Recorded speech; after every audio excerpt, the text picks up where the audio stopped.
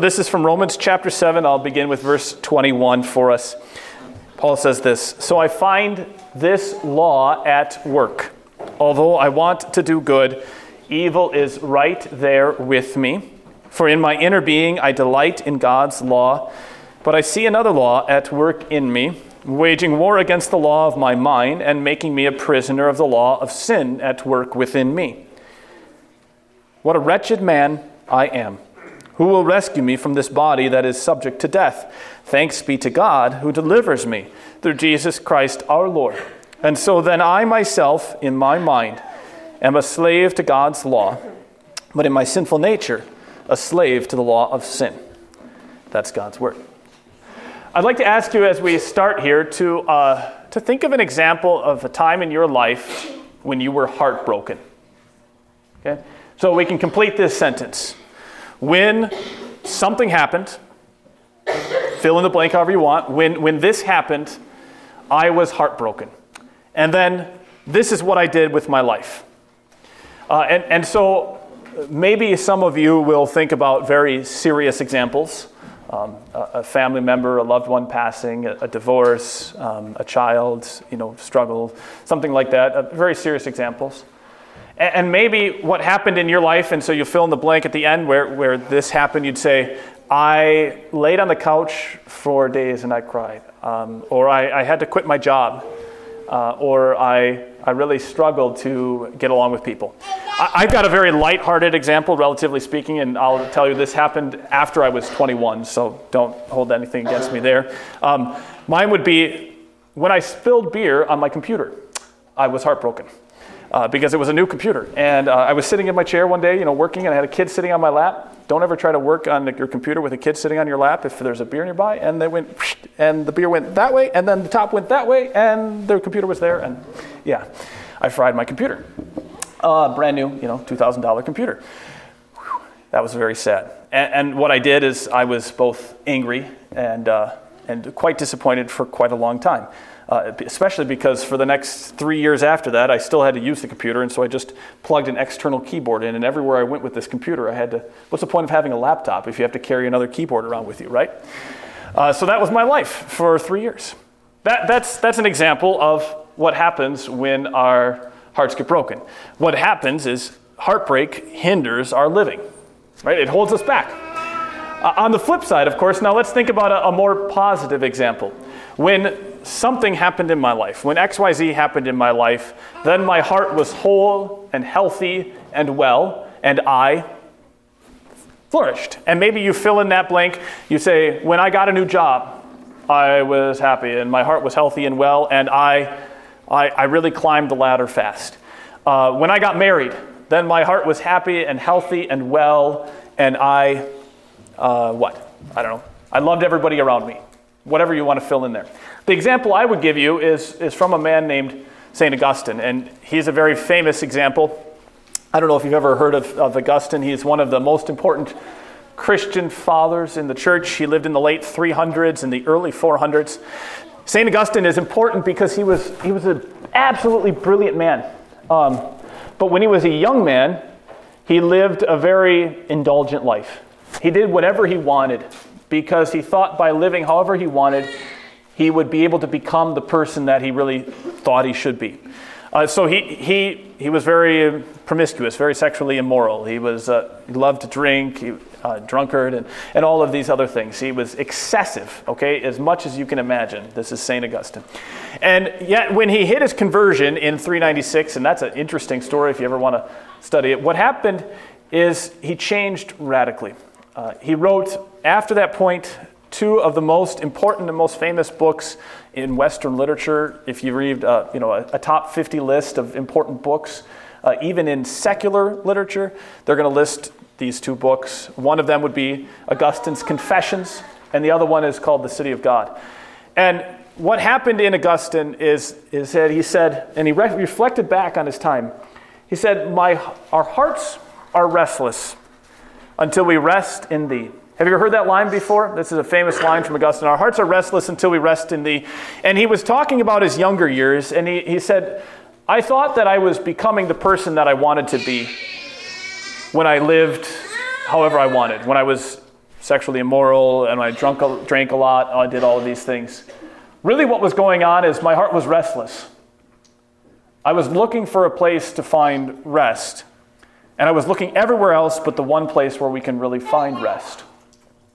And when he found his rest in his Savior, Jesus Christ, then he flourished. He wrote these two incredibly famous books, that one of which defended how God could still love people even if Jerusalem was destroyed. And essentially one of the reasons why Christianity can still be prevalent in America today is because of what he wrote. The point is simple, that when our hearts are whole, we flourish. We live well. We do great things for this world. But when our hearts are broken, that hinders our living. We don't live the way we want it to. And so God invites you today to have a whole heart. Now, it's not going to look exactly what you might imagine. It's not going to be in the way that you might expect. So just know that from the very start. But God invites you to have a whole heart. This comes up most often for me when I have conversations with people about sexuality, actually. Most often, right, we're talking about various sexual activities, and people say, oh, I assume you're against that. And I say, well, sort of, but it's probably not like what you imagine. I believe that in the scriptures in the Bible, God tells us that what the gospel is trying to do for us is heal our hearts. God wants us to love what's good. He's the highest good. That's the first thing that we ought to love. And beyond that, we should love the people around us. And you can only do that if you have a message that sets you free from everything around you. And when you are busy trying to find your own good in whatever sexual life that you think is the right thing, you're missing the highest good. You're missing the true good. You can't get satisfied out of that. And I've had that conversation with a lot of different individuals, and they say, I never thought of that before. You know, when I run into Christians, usually what I hear is, that's a sin because it's the wrong thing to do. They never get the message that God wants good for their heart, the highest good out of their heart. And that's what the Christian gospel is supposed to give them. It's what's in your heart that matters most. That's what God is saying. Now, that's a simple point. We can find that all over the Bible. Jesus, one time when he is asked by the religious leaders, what's the greatest commandment? He doesn't say, be a good person. He doesn't say, keep the 10 commandments. He doesn't say, don't kill people. He says, love the Lord your God with your whole heart and your strength and your mind, and love your neighbor as yourself. The highest good is what's in your heart. That's what's most important. When Jesus explains where evil in this world comes from, he doesn't say it's out there. He says it comes out of your heart. This is an important thing that he's trying to tell us. Americans, when we think about our hearts, we tend to think about our emotions. Right? That's where I feel. I feel happy. I feel sad. I love people. Those things. When the Bible says your heart, well, sometimes it says you think with your heart. Do you ever say you think with your heart? If you do, you're not so American, you're more Christian, you're more biblical than I am. The Bible says that we plan with our hearts. Do you plan with your hearts? I had to plan my trip up to Hopkins today. I did not plan with my heart. I planned with my brain. I said, I'm going to drive that road and that road and that road. The Bible says that we have our convictions in our hearts, the things that are most important for us. I believe family is important, right? That's in our hearts. Well, that's not how I think. As American, I tend to think that's my feelings. That's all. But when the Bible says your heart, it means all of you. It means everything that you are, your whole person. What's in your whole person is the most important. And thus, this is probably shocking to some of us. Because most of us think the basic message of the Bible is follow the rules. Right? Be a good person. I just asked people that the other day, and that's the answer I got back. And that makes a lot of sense when we see that Jesus, he comes back, he tells a story about coming back at the end of the world. He says, all right, what you did for the others, you did unto me. And so one of our famous creeds even says that God will return to judge each according to what he's done. Over and over, there seem to be passages in the Bible that tell us it's what you do that matters. And so I understand why many people think that the main message of the Bible is do good, follow the rules, obey the rules. But this is why Martin Luther said that we're saved by faith alone, but faith is never alone. Because it's what's in your heart that is the most important, since what's in your heart shows up in your lives. You've probably seen that. What's in your heart shows up in your lives. That's why God can say that he's going to judge us based on what we do, since what we do comes out of who we are. So what's in your heart? What's in your heart? Good things, bad things? Paul this morning in this section from Romans chapter 7, he says this. Right? He said, in my inner being, who I am, I delight in God's law, but I also see another law at work in me, waging war against the law of my mind and making me a prisoner of the law of sin at work within me. So you can hear Paul, he says, we've got all these laws. He actually lists 4 laws there, waging war in us, working in us. It's a pretty brutal picture, isn't it? It sounds like there's this war going on inside of my heart. Like World War II almost. You know, sometimes people will use the image of a good angel and a bad demon sitting on your shoulders to talk about the banter that goes on inside your life. And I think we've all probably seen that picture before. But, you know, when I read what Paul says here, this doesn't sound like a little bit of friendly banter between a good angel and a bad demon. This sounds more like a couple of street cats fighting in the back alley. Have you ever seen street cats fight in the back alley? That's what's going on in your heart, Paul is saying. I think to get what Paul is picturing for us here, it helps us to know, or to maybe look at the story of Dr. Jekyll and Mr. Hyde. Or if you're more on the younger side, to look at Bruce Banner, Dr. Bruce Banner, and the Incredible Hulk. Everybody know those stories? At least one of the two of them. You either know Dr. Jekyll and Mr. Hyde or Dr. Banner and the Incredible Hulk. Right? On the one side, we've got the good doctor. Very proper. Dr. Jekyll is a fine, upstanding citizen, and he's a very good man. He's got great character. He's figured out his task in life, how to save himself and how to save others. He's great at it. But Dr. Banner is the same. He knows his work in life is how to save people. In fact, when he can't figure out how to control his rage quite right, he says, I moved on. I focused on helping other people. I was good. Right? So there's the one side of the law that shows up in us. He was a good guy. On the other side, you've got Mr. Hyde, or the Incredible Hulk. The Hulk is not the best picture, okay, so you got to think more of Mr. Hyde. Mr. Hyde is a very self-indulgent person. He thinks that the way to be the best in life is to be filled with rage and to do whatever he wants. And if you've ever read this famous story of Dr. Jekyll and Mr. Hyde is a terrible person. He runs around and he kills people. He is sexually adulterous with anybody he wants. And he tells lies constantly. And he feels absolutely no remorse about any of that. And see, what Paul is saying then is that all of that is going on in you.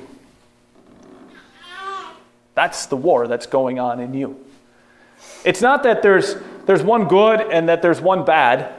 It's that there are 2 laws, there's 2 principles at work in your life all the time. One where you're constantly fighting to prove how good you are by restraining and controlling yourself, and the other one where you're trying to indulge yourself and become the best person you possibly can be. Both of those laws, those are at work fighting in you all the time.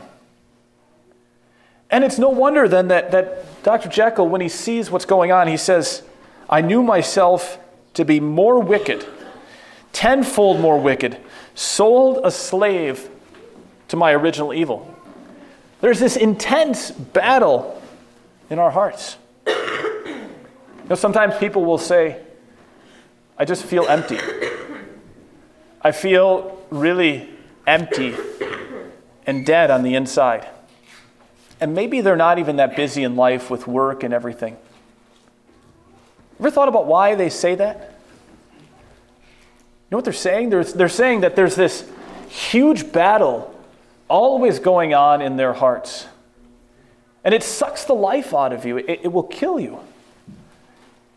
There's a battle to restrain yourself and do what's right. And there's the battle to indulge yourself so you can be who you want to be. And that will kill you. It'll wear you out. But when you see what's going on in your heart, when you see that battle, that will change the way you see the cross and the grave. When you look at the cross, what do you see there? I see a man who lived with a whole heart his whole life. Jesus never had a battle in his heart any day of his life. He lived with a whole heart every day. And you can see this. He says things like, "Here I am, I have come to do your will." And he says, "Not my will, but yours be done." And he says, "Zeal for your house will consume me." His whole heart was invested in God's mission.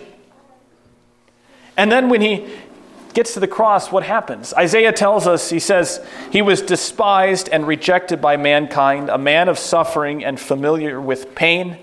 Like one from whom people hide their faces, he was despised, and we held him in low esteem." You know what Isaiah is saying there? What Isaiah is saying is that Jesus became Mr. Hyde and the Incredible Hulk for us. He became that abhorrent, that despised, that completely ugly feature and picture that nobody wants to see. And it happened, you can tell, because all of the people who walked by, they despised him and they mocked him. In another place, Paul himself, he says that God made him who had no sin to be sin for us. Now, you know what he's saying there? He's not saying that Jesus was just thought of as a sinner. He's saying that Jesus himself actually became like sin. He was the face of sin itself to us. He was so ugly and despicable that, like Mr. Hyde or the Incredible Hulk, people who came by were like, "Oh, that's gross." They freak out at him. They don't want anything to do with him because it's so revolting. It's so awful. Why is that happening? Because there's a battle going on right there at the cross. Right? God has made him who had no sin to be sin. And God hates sin. So there's this battle going on right there. God has made the punishment for all of that sin and his wrath fall on that. And that's a terrible thing to have to see. It's horrible. Do you believe that? That Jesus did that battle on the cross? Do you believe that? When Paul here in these verses asks, "Who can save me from this body subject to death?" what's your answer? If your answer is, I've been a Lutheran for my life, I think the Lutheran religion is pretty right, and I'm doing a pretty good job, I do a decent job, I'm behaving decently. What you're saying is, this battle, I can handle it. I can control it. I can win the battle. I'm doing a pretty good job at this fight, and I don't need somebody else to fight it for me. I can win this fight. But if your answer to the question is, who can save me from this body subject to death, and your only answer is Jesus, then what you're saying is that he became sin for you. That is, your battle became his battle. Your fight became his fight. Your war became his war. He took the battle for you.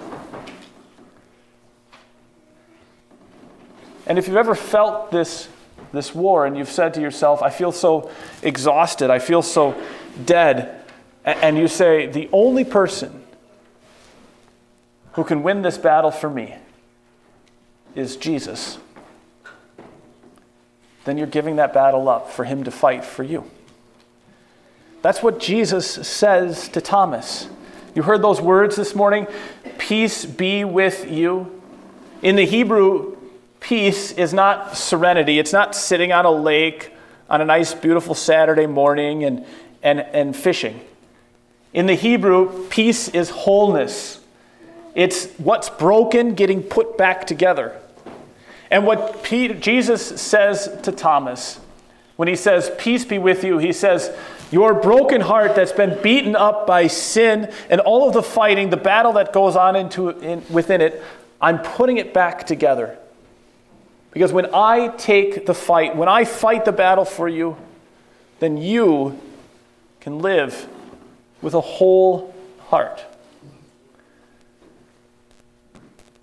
So here's what God asks you and I to do this morning. Let Jesus fight the battle of your heart. This last week, somebody told me and said I could pass it on a little bit, said that for more than 20 years, this person has carried along regret and guilt because of a conflict, a battle with an employee many, many years ago. Right? That's 20 years of a battle going on in that person's heart.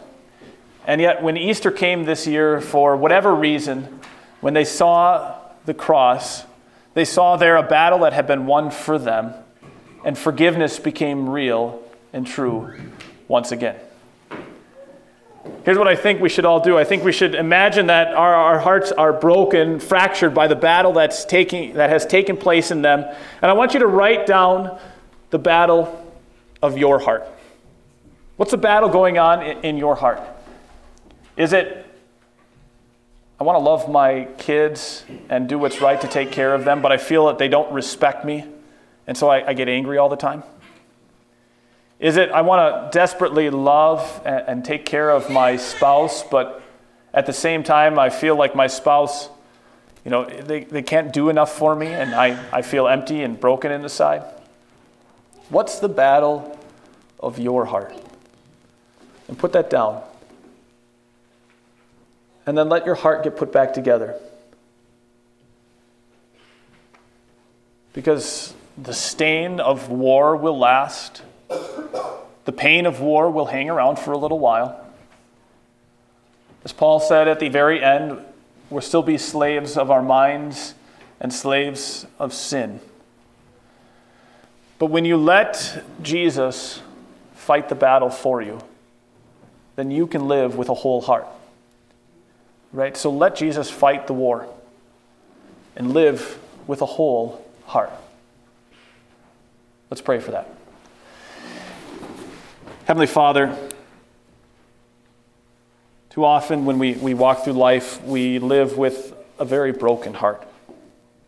A broken and mauled heart that's been beat up by the law of sin, the law of God, all of these demands placed on us, and we don't know how to carry around this war that's raging within us.